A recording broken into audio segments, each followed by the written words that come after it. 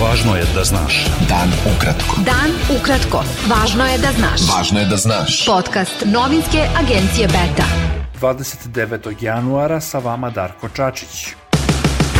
Predsjednik Srbije Aleksandar Vučić razgovarao je u Beogradu sa specijalnim predstavnikom Evropske unije za Zapadni Balkan Miroslavom Lajčakom. Jedna od glavnih tema sastanka bila je odluka kosovskih vlasti da od 1. februara ukinu dinar kao sredstvo plaćanja. Vučić je posle sastanka objavio da je Lajčaku ukazao na neophodnost formiranja zajednice srpskih opština i najhitnijeg održavanja lokalnih izbora na severu Kosova. Direktor Kancelarije Vlade Srbije za Kosovo i Metohiju Petar Petković izjavio je da je Vučić na sastanku rekao da je cilj odluke o ukidanju dinara stavljanje tačke na briselski dijalog. Lajčak je objavio da je sa Vučićem razgovarao o stanju dijaloga Beograda i Prištine, narednim koracima u normalizaciji odnosa dve strane i o strateškoj perspektivi za 2024. godinu. Evropska unija traži od Kosova da odloži zabranu korišćenja dinara i da rešenje bude pronađeno u okviru dijaloga, izjavio je portparol Evropske komisije Peter Stano. On je izrazio zabrinutost zbog mogućeg uticaja te mere na srpsku zajednicu, posebno na škole i bolnice.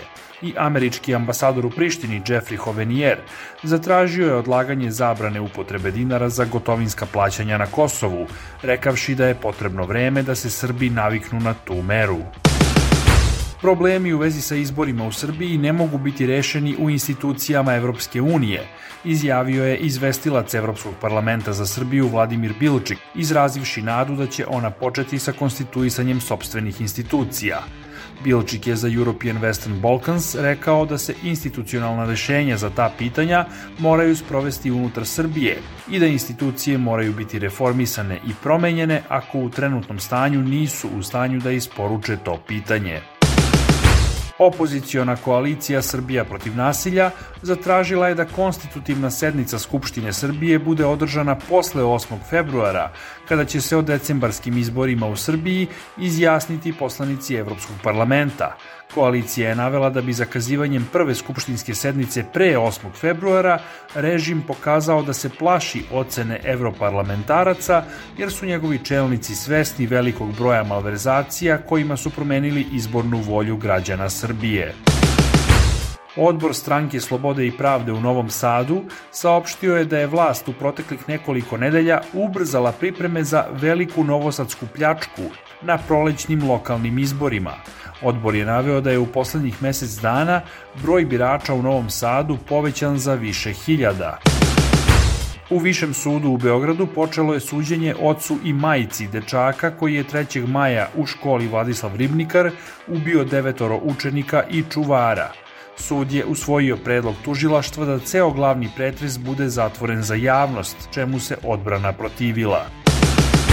Dobitnik Ninove nagrade za najbolji roman na srpskom jeziku u 2023. godini je Stevo Grabovac iz Banja Luke za delo Poslije zabave. Na konkurs je stiglo 188 romana, a u najužem izboru za 70. Ninovu nagradu bila su još 4. Pesma o 3 sveta Vladimira Pištala, Pakrac Vladana Matijevića, Autosekcija Srđana Srdića i U zemlji Franje Josifa Ljubomira Koraćevića. Beta. Dan ukratko. Budi u toku. Vojno krilo Hamasa saopštilo je da je ispalilo rakete na Tel Aviv, a sirene za protivraketnu uzbunu oglasile su se poslepodne širom centralnog dela Izraela. Bombardovanje Tel Aviva je odgovor na masakre civila od cionista, navelo je vojno krilo Hamasa, aludirajući na izraelske vojne operacije u pojasu Gaze.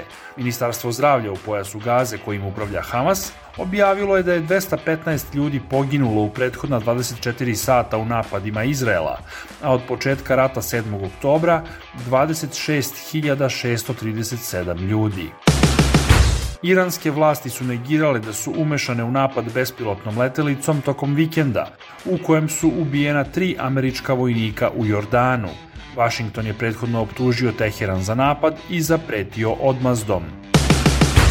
Poljoprivrednici koji protestuju u Francuskoj zahtevajući bolje plate i uslove života, pokušali su da opkole Pariz barikadama da bi izvršili pritisak na vladu zbog neizvesne budućnosti sopstvene delatnosti uzdrmane posledicama rata u Ukrajini.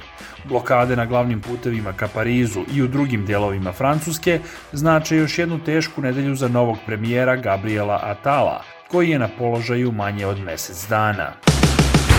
Bilo je to sve za danas. Sa vama je bio Darko Čačić, slušajte nas i sutra. Pratite nas na portalu beta.rs I društvenim mrežama. Važno je da znaš. Dan ukratko. Podcast novinske agencije Beta.